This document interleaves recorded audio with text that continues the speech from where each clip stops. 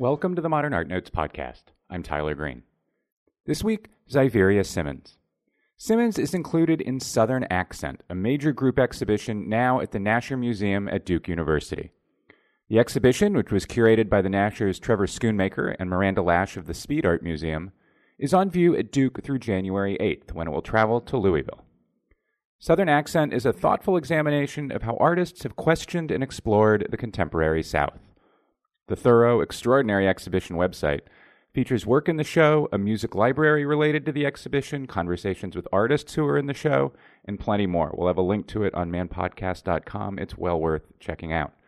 The terrific exhibition catalog, which expands on the show's theme by including essays on today's South, is available from Amazon for $50.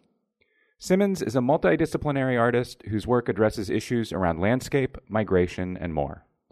Museums that have featured her work in exhibitions or hosted performances include the Museum of Modern Art, the Studio Museum in Harlem, the Kitchen in New York, the Yerba Buena Center for the Arts in San Francisco, the Kemper Museum of Contemporary Art in Kansas City, the MCA Chicago, the ICA Boston, and more. Xaviera Simmons, after the break.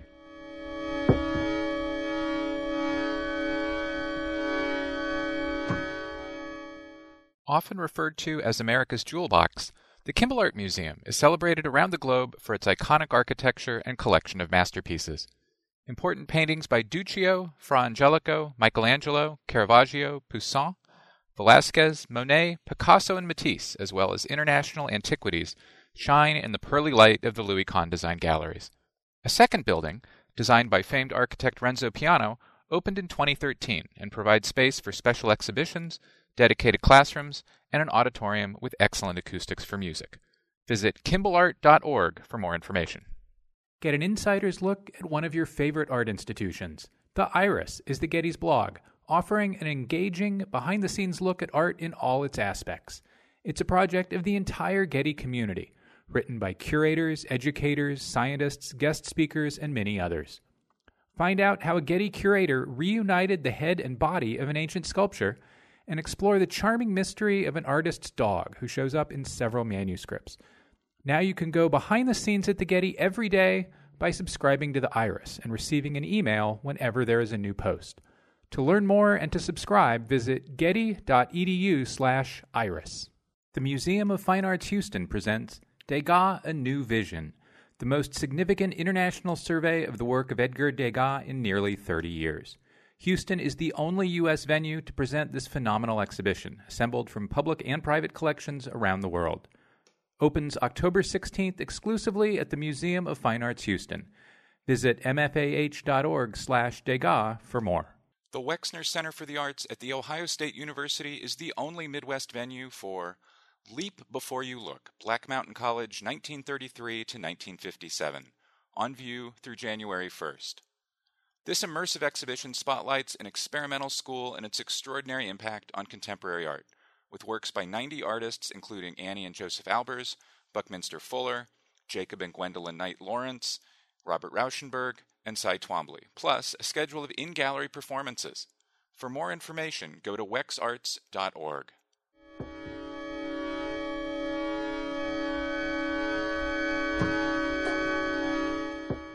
And we're back. Xaviera Simmons, welcome to the Modern Art Notes podcast. Thank you. Thank you for having me. It's really nice to be here and nice to be here live. I want to start by talking about land and landscape because they're in a lot of your work.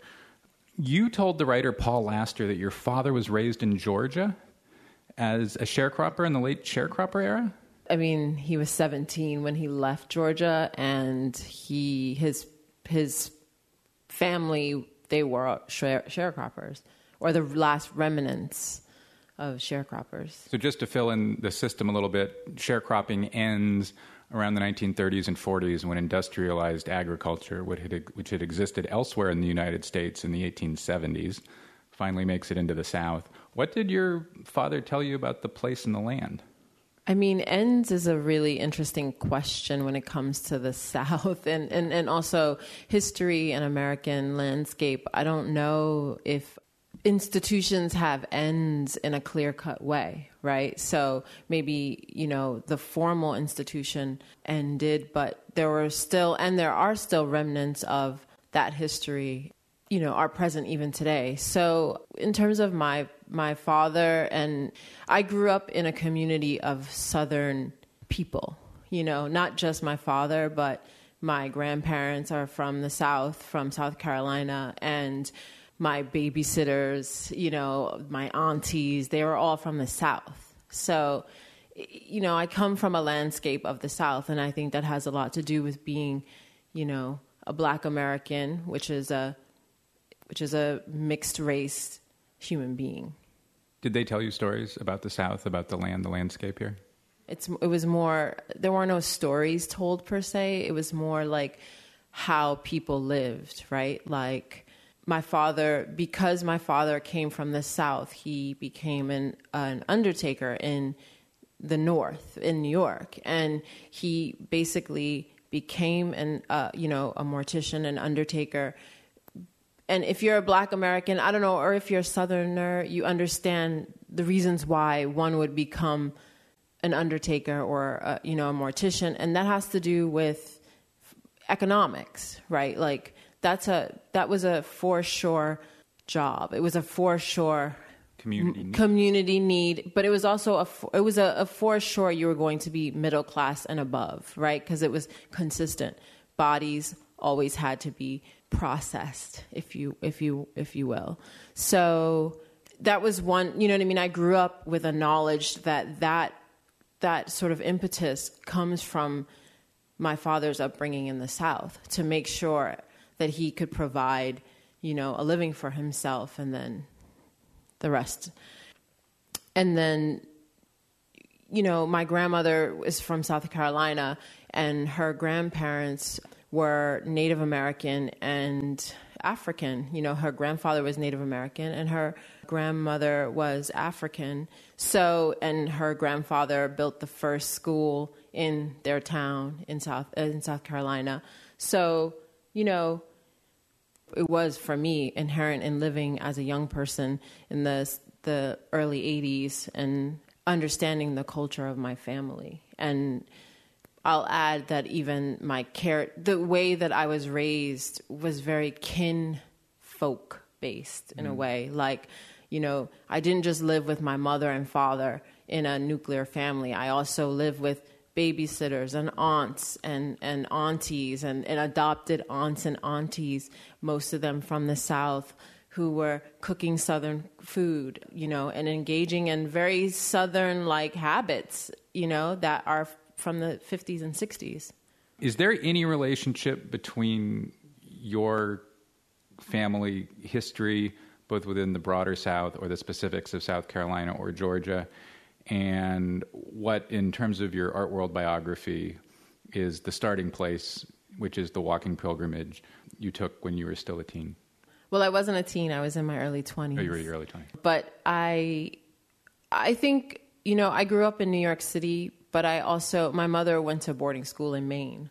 So when she was in high school. So even though I grew up in a pretty urban environment, I grew up every winter and some summers going to Maine, which is pretty similar visually to the South in a way, because it has so many different places that you have to, there's so many islands in Maine, and there's a certain way, even though it's 98% Caucasian, right now, there's a certain way of living outside that you don't, especially in the summers, and working with local foods and all these things that, were happening for me in the 80s and 90s, living amongst, people who were tending to their land and working with local foods. All of that was something that I grew up experiencing.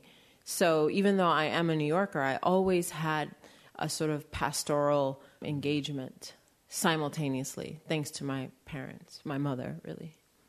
So are you sort of side-eyeing at the Art World tendency to begin your Art World story with that 2-year trip? No, I mean, I think that 2-year trip, it was a trip where I walked for 2 years with Buddhist monks. But before that, I took 6 years off between finishing my undergraduate from starting and finishing my undergraduate studies at Bard. And I did all these other things. Like I was a photographer's assistant for Walter Chin, who's a really well-known fashion photographer. And I did that for many years. Somehow that part of my art world biography doesn't get included. And then it really... You were a waitress, for example. And I was a waitress. Yeah. It doesn't fit the art world narrative of how someone becomes what they become. Oh, yeah. I had to wait tables so that I could pay for myself to go to school, so that I could, learn how to use the equipment and make the work that I make now. But yeah, so I waited tables. I worked as a photographer's assistant, and then, I did the walk with a group of Buddhist monks and lay people in 1998 to 2000. And that, kind of shifted or cemented in me what I wanted to do. So it's fine that it starts there, but I usually try to fill in the blanks a little bit because I've always been an artist. I don't really think that I've ever been anything else. So more of a co-equal group of experiences rather than the way. Yeah. Well, one of those experiences then is let's get to the art. Is you grew up in New York and you've talked about how much you loved going to the museums. And in a number of interviews you've done, I've read that as just kind of a broad blanket thing. Mm-hmm. What were you looking at that caught your attention at what ages and why? Yeah, it's so weird when I think of New York City because I grew up an only child. So, only children tend to wander around, right? And so when I was really young, I was latchkey kid. So my mother was a single parent, and I would, take the bus from my elementary school, and I would always go to the library. And that was my thing. And that's because my mother was a writer, and she always had me reading, lots of things kind of beyond myself in a way. And so I would always go to the library. And I would spend hours reading about anything from food culture to animal rights, to, art, little bits of art. And my local library in New York had, books on art. And I spent time reading them, I think from the time I was about 10 or 11 onwards. And then my grandmother lived in Harlem. And so I would walk from Harlem, I would say when I became 13, 14, I would walk from her house to up Fifth Avenue and to the museums. And I would go to the Met with my quarter. And I was, I would be so intimidated. You have to pay something. You have to pay something. As long as you just give them a quarter, you're good. Exactly. As long as and I would be so intimidated. But I really would go and give them a penny or a quarter. And I would I don't know. It's weird to think about now because we're so protective of kids. And I don't even know if kids even do that these days, is wander around by themselves. They seem to have scheduled activities. But when I was growing up, that's what I did. I wandered around museums. And the thing that stands out the most, which is something we were talking about earlier, is MoMA. and some more than the Met. The Met was more because the Met was so overpowering an institution to especially if you're a smaller human. Yeah, I was so intimidated just to pay my quarter. Yeah, I totally remember the same thing. Yeah, right. Yeah. I don't really remember the experience of seeing the artwork, but I remember the experience of going. But MoMA, I remember the architecture, and I remember the amount of people who populated that museum, and I remember the Calders, which were everywhere. Oh, that's interesting. I wouldn't have guessed Calders. Especially at the old MoMA. I mean, at the old MoMA. At the pre-expansion MoMA, the Calders, and it hadn't occurred to me that in the new MoMA era, there's one Calder now. Mm-hmm. Yeah. Why the Calders? Just out of curiosity.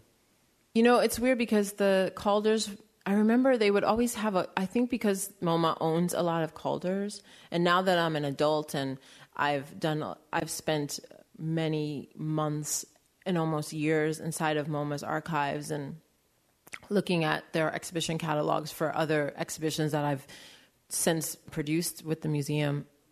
for a while, MoMA was kind of operating from a kind of limited collection, and so when you look at their catalogs from the beginning of their time, a lot of works continuously repeat in the exhibitions, So I think at that time, before the expansion, before they started collecting, radical works, they had a specific collection and they kind of just rotated it from one space to the other. And I just remember seeing lots of Calders in the hallways. They had like stairwells and there was always Calders and Calders private exhibitions. I don't know why, except I think that at that time they were not circulating the collection as much. Question I had not planned on asking. Do those Calders in any way make it into your work? No. Yeah, I wouldn't have thought so. But you remembered that you remembered they were cool. People treated them with reverence. Oh, yeah. I do remember, the one thing I do think about when I think about Calder or think about seeing Calder as a young person was that it seemed like work that was accessible to me because it looked, it's mobiles, right? That's what it looked like to me as a child. And there were shapes and colors that felt accessible to, my temperament. I had guessed that landscape painting at the Met had gotten to you at some point. It's getting to me now. Well, let's go back. Let's stay a little earlier, and we'll come into the present. When did the idea of landscape and art begin to interest you, or when did you begin to look at those 19th century Hudson River paintings and so forth? I think it was a slow burn in a way. I think, again, growing up in an urban environment and then, getting the opportunity to leave, and go, especially to Maine and living in that environment for summers really affected my vision. And then I really can give credit, though, to my art history professor, this woman named Laurie Dahlberg, who teaches at Bard. It's just the way she teaches, and she still teaches there, it's the way she teaches art history. I feel really sensitive actually thinking about it because I haven't really thought about why. I think it was the combination of Laurie's way of introducing French paintings, French landscape-based painters, and then tying that into photography and contemporary photography, and then also working with Stephen Shore and Anmi Lee. Those were my, especially Anmi. Who teach at Bard. Who teach at Bard. I think it really cemented a conversation that I knew I needed to have for or against what they were teaching. I just knew that I was attracted to those landscapes, and that has to do with walking. And then again, my personal background of traveling from New York City to Maine, but and then it has to do with walking. It has to do with being feet on the ground in a meditative space for 2 years. So being in Eastern American forested landscapes, once you did that, that was a point of entree into paintings and photography of American landscape art. And to hear you tell the story that way makes me see, or suggests to me, a lot of biography in the early to mid period of your work. Early to mid, I feel early. Is that the way you think of how that got there? How you as a person and model actress in your own work ends up in the landscape? Is that the way you would build the narrative? I would never say that any of the works that I populate or where I'm in, none of them are autobiographical at all. I try to have a conversation with, some painters that I actually really love and some photographers that I really respect and think about. Landscape is a character, it's an intentional field. I could have populated a lot of these photographs. I could have used an urban space, right? And the characters would have had a different kind of determination or definition or a sense of agency. But I really wanted to think about, the sublime and who populates the sublime and the idyllic and who populates those spaces, especially art historically. Who defines it? Or who defines it, So being a producer, being an actor, being a director, sometimes being the funder. All of that is also important to me in the construction of these photographs. And for audiences to know that there are multiple types of people engaging in conversation surrounding landscape. So, to make a body of work in which you go into the landscape with a camera and a plan obviously involves a great deal of pre-planning, thought, gas, all of the things, expense. So clearly you decided to go into the landscape and make work about the American landscape tradition with a great deal of intentionality. Mm-hmm. Why was landscape something that you wanted to do? I mean, I made other works before this, and I've since shifted, but in paying particular attention to this body of work, which has resurfaced as the past year, my first answer is that every household that I've ever gone into has one landscape painting in it somewhere, whether it be in the bathroom, whether it be on the calendar that the gas station gave you, whether it be, in, a postcard on the refrigerator. There's always an image of a landscape. There's somewhere. It's like sort of like our first, no matter what socioeconomic class you come from, there's some connection to landscape. There is, especially in America. And I really wanted to start from there. It was like letter A. When I realized like everyone has some kind of connection to landscape, and not in a hippie way, in a very like aesthetic way, everyone. And how can I populate, these landscapes that everyone else also has ideas around? How can I slowly shift how you view these particular landscapes and what characters can kind of own them? We need to talk then about who throughout American art history has owned them.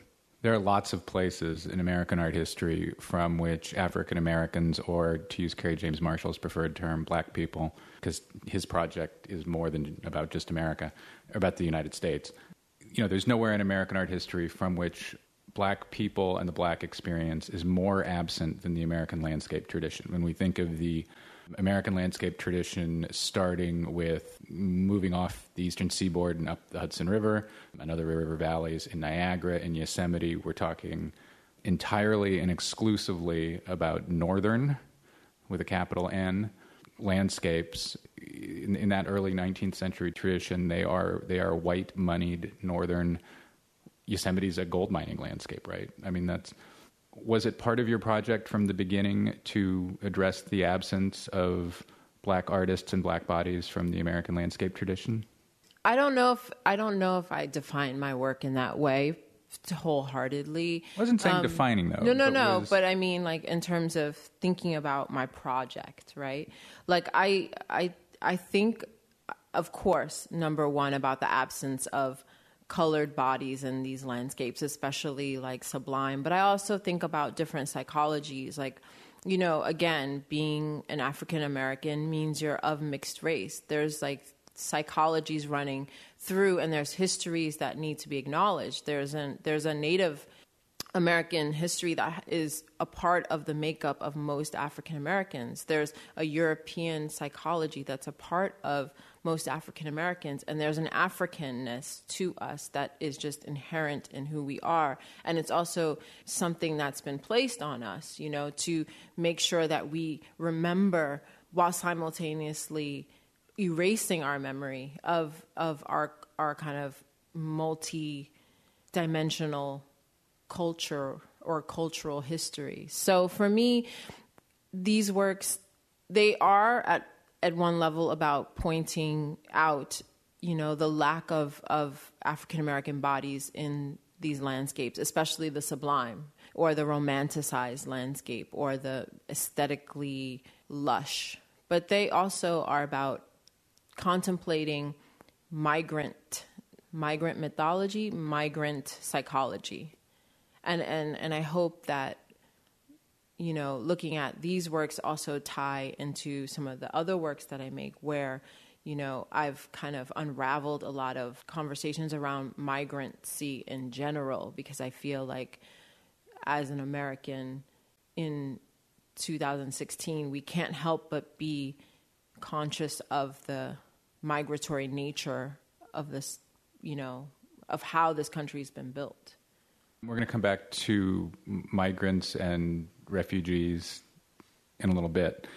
But before we get there, one of the things that I think about your work is it puts African Americans in landscape. And a friend of mine who's a painter, Keandra Strobert, and I have this kind of little running conversation that hopefully she won't mind me saying out loud, which is that one of the reasons for the absence of African Americans in art of the landscape, either created by themselves or later, is that, especially after 1850, when the Fugitive Slave Law was passed, being outside was not a safe place for African Americans to be often. And that she thinks that maybe one reason that you don't get a black presence in the landscape is maybe a response to that. I disagree with that.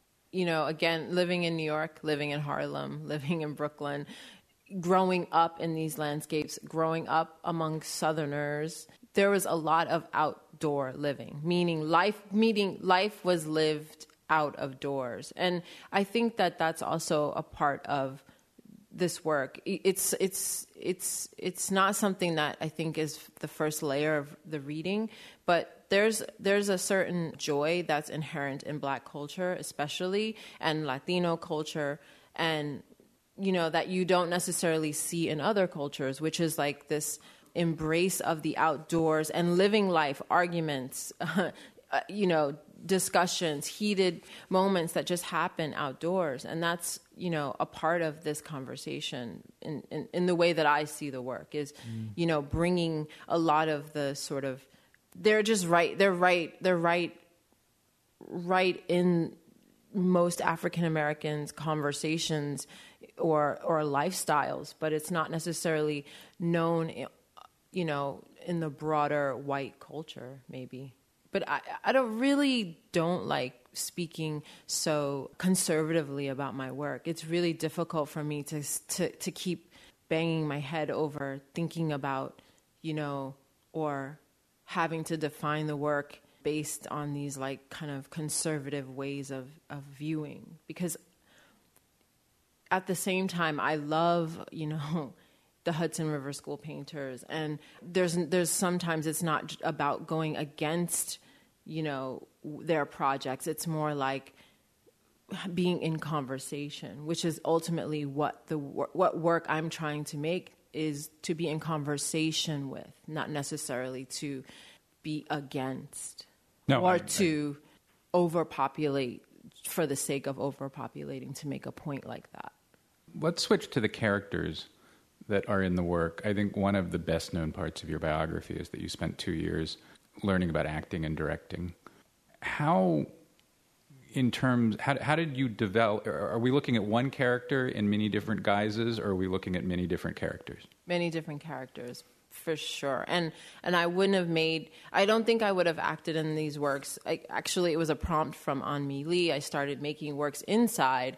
I was thinking a lot about definitions of individuals and like how to make works that, kind of were like A, B, C, like this individual looks like this straight away. And so the photograph should really be straightforwardly about that.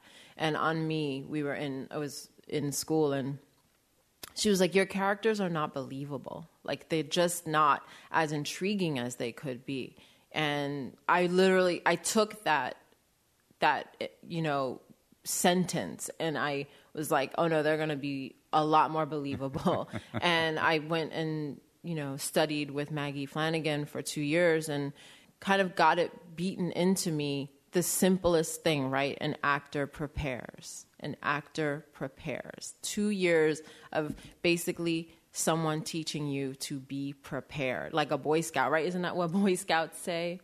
Be prepared is the motto. Be prepared is the motto. And I mean, among other things that I learned, working, studying with Maggie was, but to be prepared, like, and to have everything together to do what it is you need to do, and to learn how to play the body as an instrument. So for me, these are different characters because each landscape is a different space, and each space requires a different character to bring the space alive, and for those two things to have a conversation. And then also the gestures are a whole nother conversation.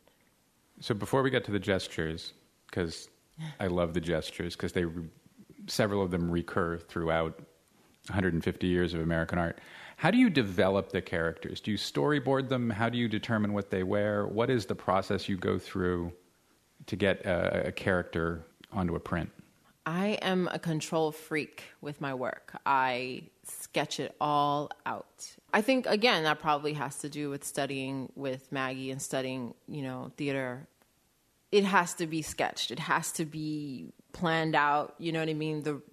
I will meander, but I'm not a really good drafts person, but I am a really good writer. So my sketchbook looks like a whole bunch of text, and then with like stick figure drawings. I really wish I was a really good drafts person, but it's a lot of stick figure drawings and directions, and then I'll usually I'll type out, that writing, and then I'll find, clothing that I think works for the character and hair. And I try to consider, again, that has to do with actor training. Like, you consider how the character is going to look, what the character is going to wear, how the character is going to position, is it a color image? Is it a black and white image? What side of the psychology do you want to have the character focus on? Human psychology is not that diverse. We kind of there's a spectrum that we all work from. So I try to work within that spectrum. Someday when your archives are at the Archives of American Art, or wherever your archives will go, will historians and researchers flip through those pages and see that you've written out stories and backstories of who these people are? Is it that acute a way of character forming, or?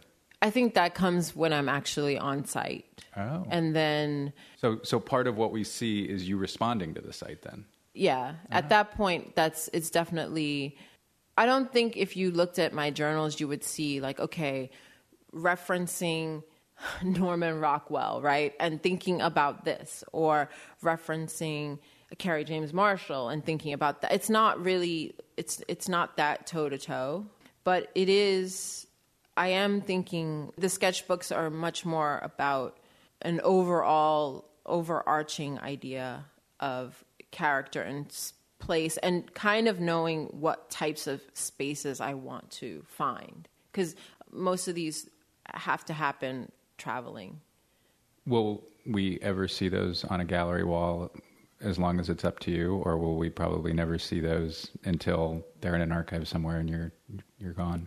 Probably when I'm gone, because the sketchbooks... So they're that private. Well, they just have like other, there's no separate sketchbook from, all the other things that I need to write, like my grocery list and then my wish list, or, my annoyed at XYZ person. You know what I mean? It's all one. Like, people often ask me for studio visits, and I find it really frustrating to give studio visits now. It's the more that I develop and the more work that I produce, it's difficult for me to give studio visits, only because my studio is the sketchbook. I have a studio. It's fabulous, and I love working in there, but really the studio, everything inside of the sketchbook is what directs me. And that's a conversation. It's hard to show someone, okay, if you look at this page, you'll see what I'm going to make, because it's like kind of hieroglyphics at this point until you get to the actual work. Yeah. The studio visit has become a bit of or can be a real managed, staged experience of a sort of Hollywood variety anyway these days. It really is. It's so weird. And I think that, I know we're going off topic, but I think there's a lot of expectations of artists to have these studio spaces, these grand studio spaces. These planned out marches of the figure of authority visiting the studio, collector, curator, that they then Yeah. It's become a different thing than... I find it so challenging. I'm like, can we just get together and talk, and in that we'll understand each other. Yeah. You play some of these characters in much of your work. There's an element of, such as the three pieces here in Southern Accent, the three works from the 2010 Thundersnow series. Thundersnow Road series. You told Paul Laster in what might be the best interview you've done, or that someone has done with you, that the words portrait and landscape were interchangeable to you. And I had, when I wrote my notes days ago, I thought, wow, that's like a cool, neat thing that must be unique to you, and I want you to explicate that, and I still do. Mm-hmm. But I noticed now in the show here that runs through a lot of the work in the show in a way I was not expecting and hadn't ever thought of. So could you maybe detail a little bit of why portraiture and landscape are interchangeable to you? I'd like to tie that question a little bit to what you said about this particular show, Southern Accent, here at the Nasher. I think that particularly artists of color, if you want to say, there's always, displaced people are always going to be searching for home, no matter what. And whether that's a constructed home or whether that's a home that they actually live in but don't feel quite comfortable in. And displaced, punk rockers in New York City constructed homes via squatting, right? They constructed new homes. They became nomadic in a way and constructed new homes, right? And there's lots of photographs of punk rockers, in squats, right? Because they are kind of like a group that was displaced, self-displaced. But in terms of this show, looking at a lot of the artists of color in particular, there's always this yearning for landscape, for home, for like, where is my space? How do I define my space? Like what outside of my physical home, like as in the architectural structure, where can I go beyond that? How can I grasp beyond, or how can I feel safe beyond the confines of like enclosed quarters? And I think there's a lot more freedom in the out of doors. There's a lot more ability to use the imagination in a way that is difficult if you're living under kind of displaced or undefined conditions. So I think that's something, that's a theme. And I think also there's like a real love, and that has to do with our personal familiar histories. There's a real love for our grandparents' spaces or our forefathers' spaces. Even if they didn't necessarily own it, it's where they come from. My guest is Xaviera Simmons. We'll be right back after a break.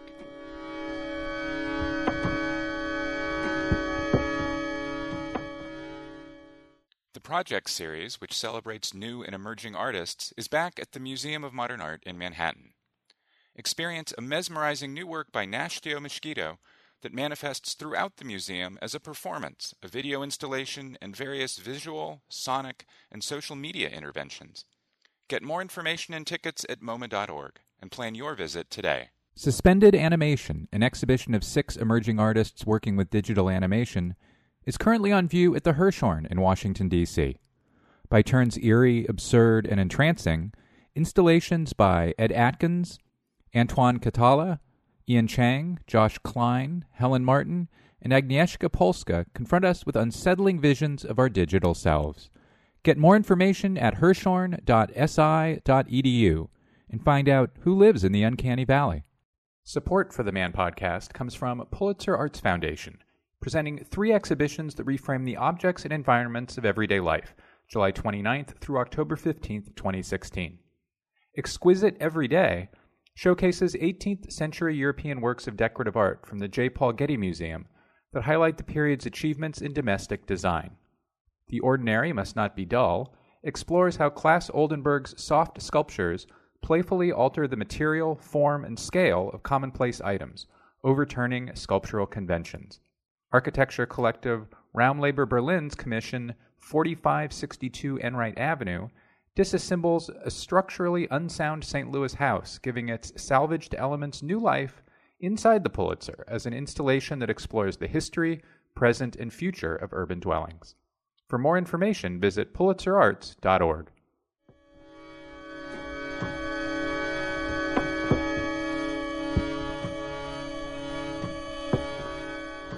And now back to my conversation with Xaviera Simmons. The characters in the pictures are often doing things. Pointing is the most common gesture, but, holding a camera or doing whatever. First, are the gestures different when the character is being played by you and when the character is not being played by you, or does that not matter? No, that does not matter. I mean, I can't necessarily say that I can throw all the marbles on the floor, right? Give everything away. I mean, I expect that an audience will bring knowledge to each of my works, and I expect that an audience will bring their interpretations of the work. So where of the photographs and what they are doing are up for interpretation. That's why I don't name the works usually, the places. There's not Virginia in 2010 or, Mozambique. The traditional way of naming a photograph is Johnson City, Johnson County, Tennessee, 2012. Right. That's the way that photographers have used since the mid-19th century. So right. I don't really have that interest. I really want work to be a lot more open-ended, and I really want the conversation to include a wide variety of people, because it's, just because I'm, the main, protagonist of the work in all the different forms, the narratives that I'm drawing from are not just from an African American experience. And it's just, just because the actor, this is something that, this conversation is actually very conservative for me, to be honest, because my work has shifted so much, and I don't I'm not making work like this in the same way. So it's kind of a moment of reflection thinking about this work, but the character should transcend its place or even the character itself. Like, I really want people to enter it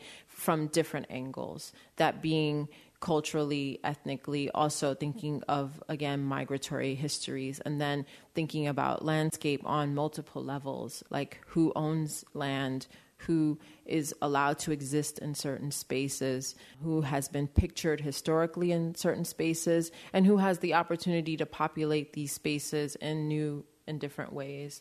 So the gestures are, it's like having a toolbox and making sure that you repeat, right? There's some gestures that need repetition because there's some psychologies that need to be continuously pointed out over time. Let's talk about a project you, I think, started in 2010 called When You're Looking at Me, You're Looking at Country. And I think you continued to show that work into, 2012, 2013, and 14. I know continued for several years. It's actually a free portrait series that I started in 2004. Oh, and 4. Yeah. It was a project for More Art in New York City. Well, that was the When You're Looking at Me, You're Looking at Country iteration, but the free portraits started in 2004.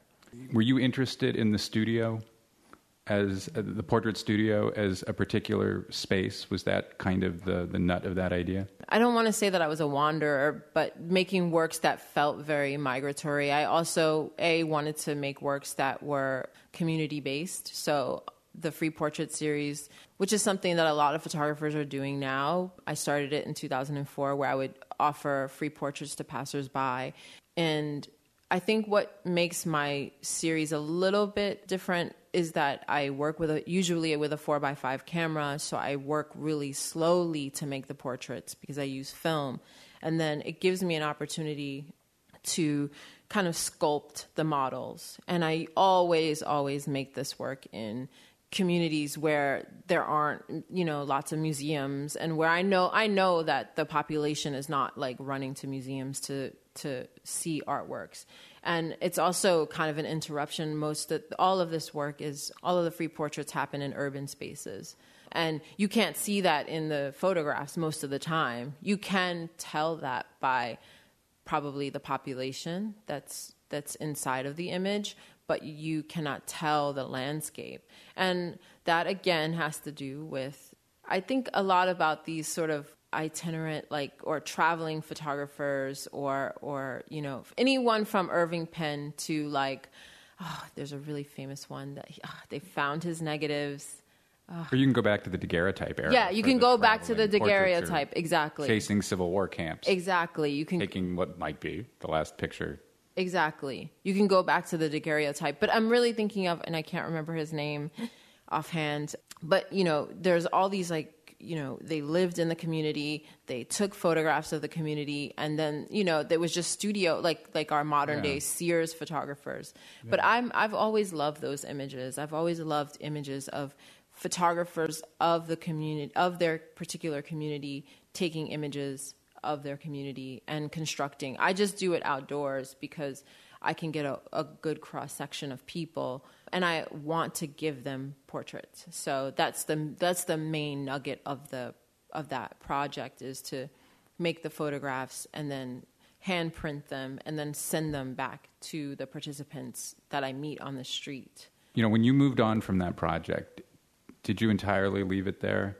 Or did that inform some of the next things you did, whether it was your interest in the archive or in other work, like the landscape as portrait work?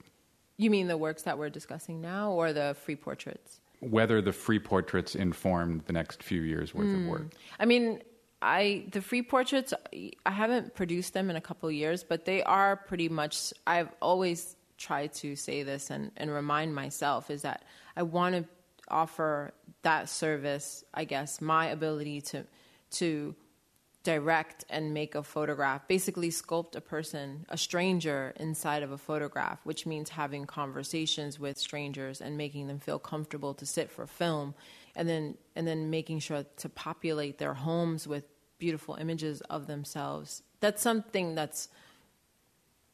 I'll probably always do. I mean, I'll take a break from it, but it's weird because I've been thinking of them lately. I haven't done a free portrait series in a few years. Where would I like to go? Where would feel right to go and sit with a community and actually make work, and then know that work is going to populate lots of people's homes, meaning neighbors will have photographs by the same photographer. Why do you think you're thinking about it now? Why does it also conceptually remain interesting? I mean, I understand the personal appeal, but I mean, just in terms of a 20-year arc, why does that engagement remain? I think it has a couple of different tones. I think we're losing types of people, and that's something that I find really troubling. We're losing craftspeople. We're losing language, We're losing certain ways people look, actually, how they physically dress. We're sort of all becoming very similar looking in a way, you know what I mean? And with similar modes of being. And I'm really interested in, finding people who aren't always fitting the same mold, or capturing language and people who still have some seasoning, have kept some of their originality. And you find that not so much in major cities. You find that in countryside. So I'm starting to want to capture those portraiture people. Being a good way to and portraiture. I mean, portraiture or text language for me would be the easiest way to do that. And also there's an exchange. You have in recent years made work that mixes an interest in the archive and just an awful art historical phrase. I apologize for just using it. It makes use of found images, whether they're kind of Google images sourced or print based, with an interest in, I don't know if you like the word refugees or not, but migrants or refugees. Does a kind of ongoing, intensifying global refugee migrant moment, do you think, feed into that interest, or is it not related? Oh my gosh. Yeah, of course. I mean, when I first started making those works, which I did in 2010 with a piece called Super Unknown, which is a pretty huge grid-like collection of images that I found online of of migrants mid-migration. In boats, for In example. boats. It's all in the ocean. And I found the images and I digitally worked with them. And, the impetus for that was to get out of my studio. So I hope it's clear. Like I'm a little bit restless, right? It's my practice is, I control it, but I'm also very restless, right? And so I need to wriggle out of some of the constructs that I start to put myself into, which is like working with characters and landscapes.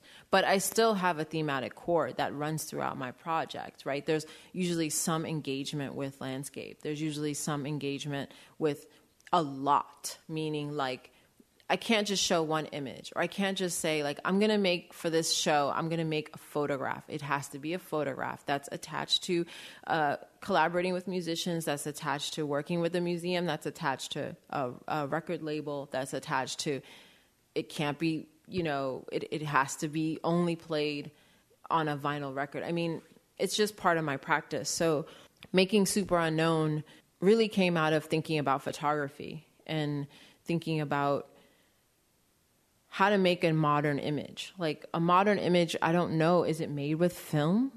Or is it even a single image? Or is it even a single image? Like I think when I made it in 2010, when I started collecting images, it was really thinking about how an artist collects, what things they collect.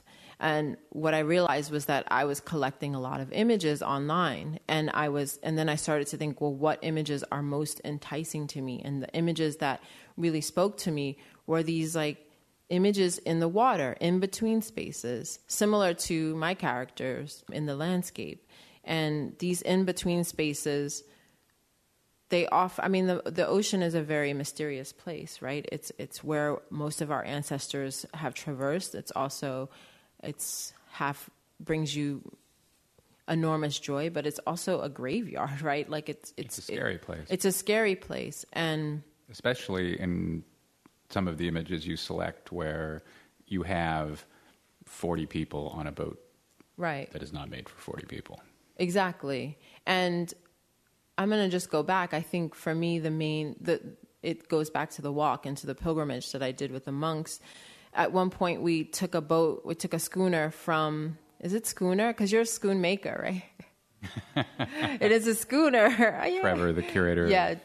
Yeah. So it was a schooner. And so we had walked for 5 months. We get to Key West, Florida, and we are going to take a boat from, this is 2000. We're taking a boat from Key West to Cuba, which is, at that time was really like, wow, like I can't believe this is happening. I'm going to Cuba. And I remember being on that boat, and I was on that boat for it was 18 hours. It was a long time. And I don't know why it was so long now that I think about it, but we took that boat in the middle of the night. So I remember being in the middle of the night in the middle of the ocean, and before getting to Cuba. And that was the main thing, is leaving America and going to Cuba via boat and via the ocean, and thinking about everyone. I mean, the people who've taken that journey. The ocean in the middle of the night is one of the scariest places you could ever be in. And that was sort of another reason why I kept coming back to these images, was my own memory of traveling, even though I was in I was in a safer cocoon than, the migrants that are in the images in Super Unknown. I still, in some small way, related to the mystical qualities of that journey. And now it's sort of spiraled out, because those images are now a part of our culture in a way that they weren't even in 2010. I mean, the culture has sort of caught up to the fact that, people are risking their lives to have a Western way of life. They're risking everything, to come here or to go to Europe. And I'm continually fascinated by the risks in taking that kind of a journey, and also the implications of the photographer, because if there are images of that journey, it's because there was someone above who actually could document it, which means they were documenting not just that journey, but the results of that journey, whether they be good or bad for the individuals on those boats. So when you make work using these found images of migrants, refugees, or both, or either, you know what I mean? Mm-hmm. I say migrants. Migrants. Yeah. Those are specifically nonfiction images that you present in a way that kind of reminds us they are, that establishes their authenticity as nonfiction images. Mm-hmm. In much of your other work, it's fiction. They are circumstances of your own creation and landscapes of your own choosing. Do you see there as being a relationship between, first of all, do you think of them in terms of fiction and nonfiction?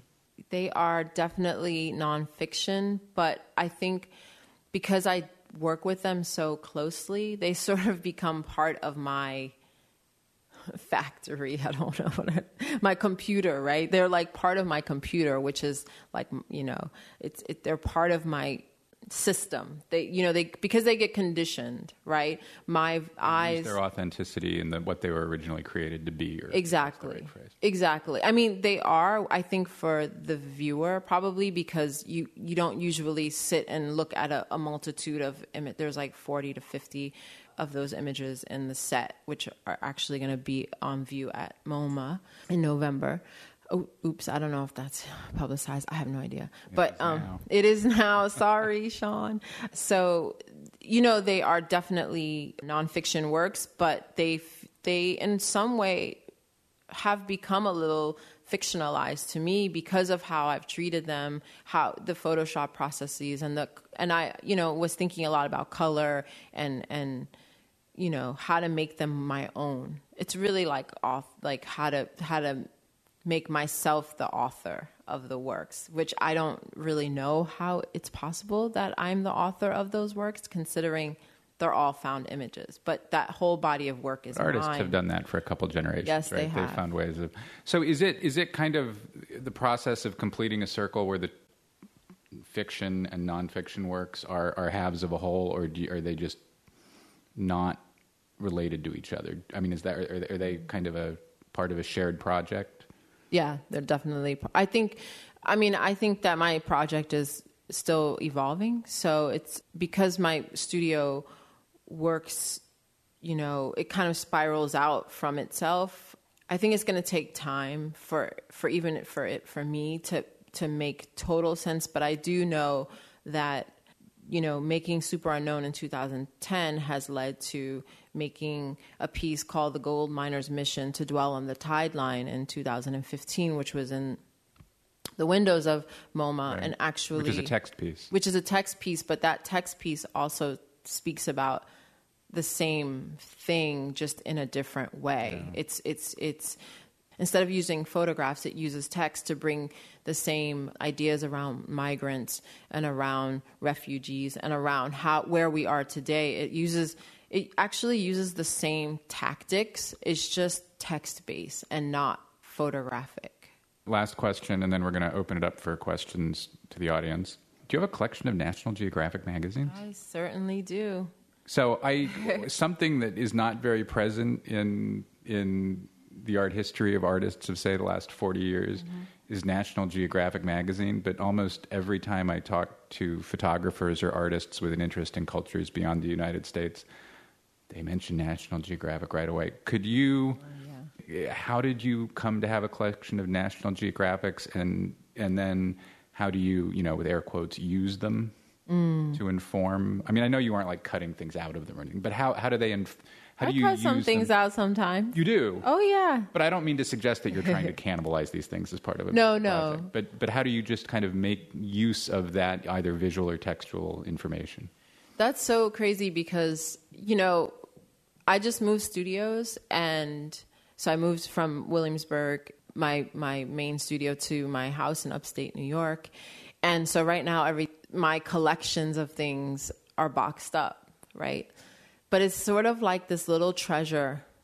My National Geographics, they are always in my head. They're always something that I mean individual, because you flip through them, or as a no, collection? It's more like the collection as a whole. It's more the fact that I have National Geographics from 1920 something or even earlier, because I got them because I was working on a show in Santa Barbara at the Museum of Contemporary Art in Santa Barbara. And I was doing a piece where I wanted to have a huge collection of National Geographics inside of the installation, actually. And it had to do with other images and research. It was a research-based performance. And this man in California, in this crazy mountain town outside of Santa Barbara, had kept every issue from like 1920-something to like 2010, 11. And we put an ad on Craigslist, and he was like, I really don't want these anymore. And he gave them all to me. And they were heavy. And the museum paid for them after the show to ship them back to me. So now I have this huge collection, which, you know, National Geographics are actually thin, so you can have a lot of them and they don't take up that much space.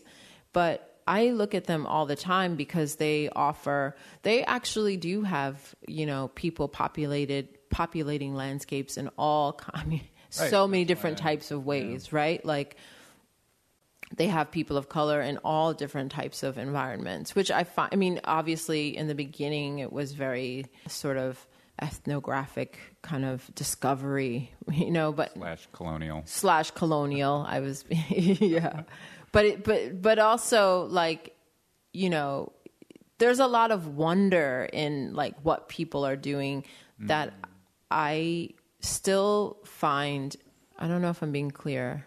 I think it goes back to lost languages. National Geographic and what they were able to capture, whether it be good or bad, has given us like a treasure trove of lost languages, because we don't live in a world like that anymore. And so there are, you know, architectural forms and physical forms that you just won't see anywhere but in the pages of those magazines. And those are shapes and colors and ways of living also in landscape that I'm always looking for, and that inform gestures for sure, beyond the paintings, actually, which is something we didn't even talk about. But National Geographic has informed so much, especially this work. You said sense of wonder. Is that something you try to get into the work too? Because I think it's there in a lot of it. Oh, you're sweet.